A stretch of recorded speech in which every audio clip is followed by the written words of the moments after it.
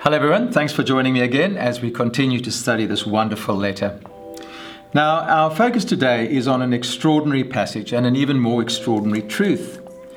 The truth that believers in Jesus Christ now and then enjoy God's Sabbath rest. Our passage is 3:1 to 4:13. We're not going to look at it in detail, but I want us to try and explore the main ideas and some of the key things that this passage teaches us about salvation as God's Sabbath rest. The passage begins in 3:1, as we saw in our very first episode, with an exhortation to consider Jesus. And Jesus is spoken about here in two ways. He's the apostle of the faith that we confess, and he's our high priest. Apostle means sent one. High priest, we'll see in the latter part of the letter, has to do with being a mediator between us and God and between God and us. That's what's basically involved in the ministry of the high priest. And so Jesus is described here as the one whom God has sent specifically to be our high priest, to mediate between us and God and us. And in that, of course, he's far greater than the great Old Testament mediator, namely Moses. So Moses was sent by God to be a mediator between Israel and God and Israel. And we can read all about that in the books of Exodus, Leviticus, Numbers, and Deuteronomy. But here we are told that Jesus is the one who's greater than Moses in that role. And this is a common theme in Hebrews. Remember that Jesus is greater than the angels. He's greater than Moses. We're going to see that Jesus brings in a better covenant, a greater salvation. So that's a common theme.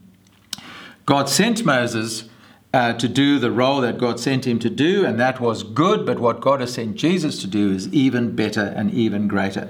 Notice, by the way, that the church is referred to here as God's house. Verse 6 of chapter 3, that is God's temple, the place where God dwells and where God is found. And of course, we know from Paul that God dwells among his people in the person of Christ by the power of the Holy Spirit. So there are some great things here about our salvation, and particularly about Jesus as our apostle and high priest. But the main focus of the passage is really on the nature of the salvation that we enjoy. And as I said a moment ago, it's described in terms of God's Sabbath rest. Chapter 4, verse 9 and verse 10 underlines that. Then there remains a Sabbath rest for the people of God, and whoever have entered that rest have rested from their works, even as God is. So he's not talking about salvation by works. He's talking about entering God's rest, and he's describing salvation in terms of Sabbath rest. Our salvation 3:1 is a heavenly calling. It comes from God, and it has to do with the world to come. It gives us great hope, chapter 3, verse 6, but primarily our salvation is described in terms of rest.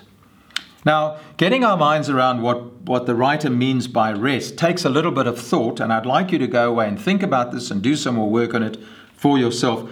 Basically, in a nutshell, his logic is this, that when God created the world, on the seventh day he rested and he invited the humanity that he created, Adam and Eve, into his rest in the garden to enjoy his blessing and to live in a right relationship with him, with each other, and with the world. That's what rest actually means.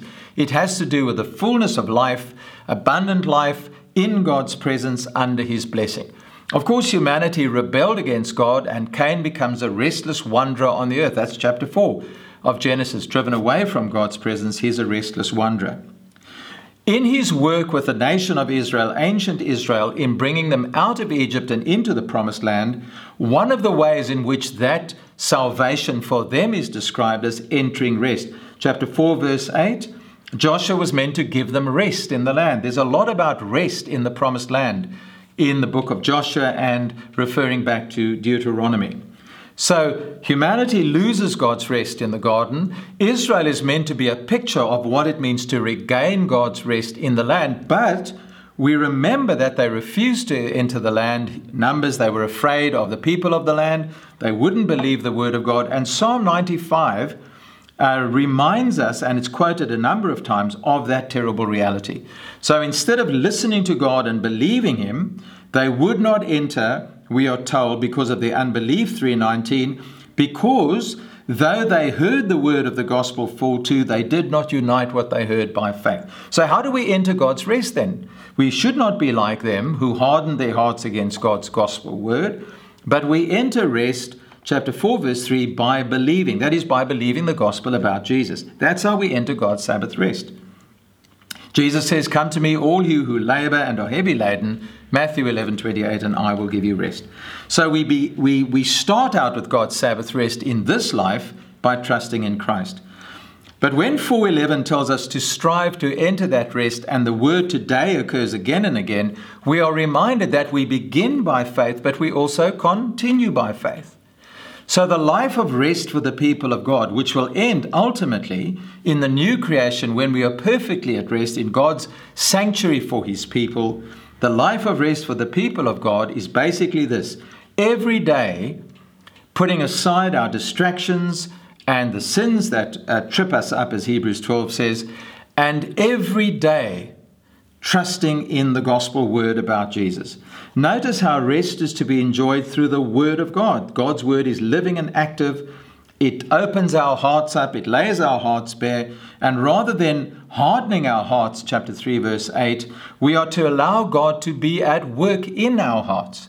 That's how we enjoy his rest, through the gospel word, shaping our lives and enabling us in every situation to trust in Christ. I hope this is the rest that you enjoy in Jesus Christ, and that if you are a believer, that it's the rest that you will continue to enjoy by trusting God every day through believing his word and allowing it to do its work in your heart.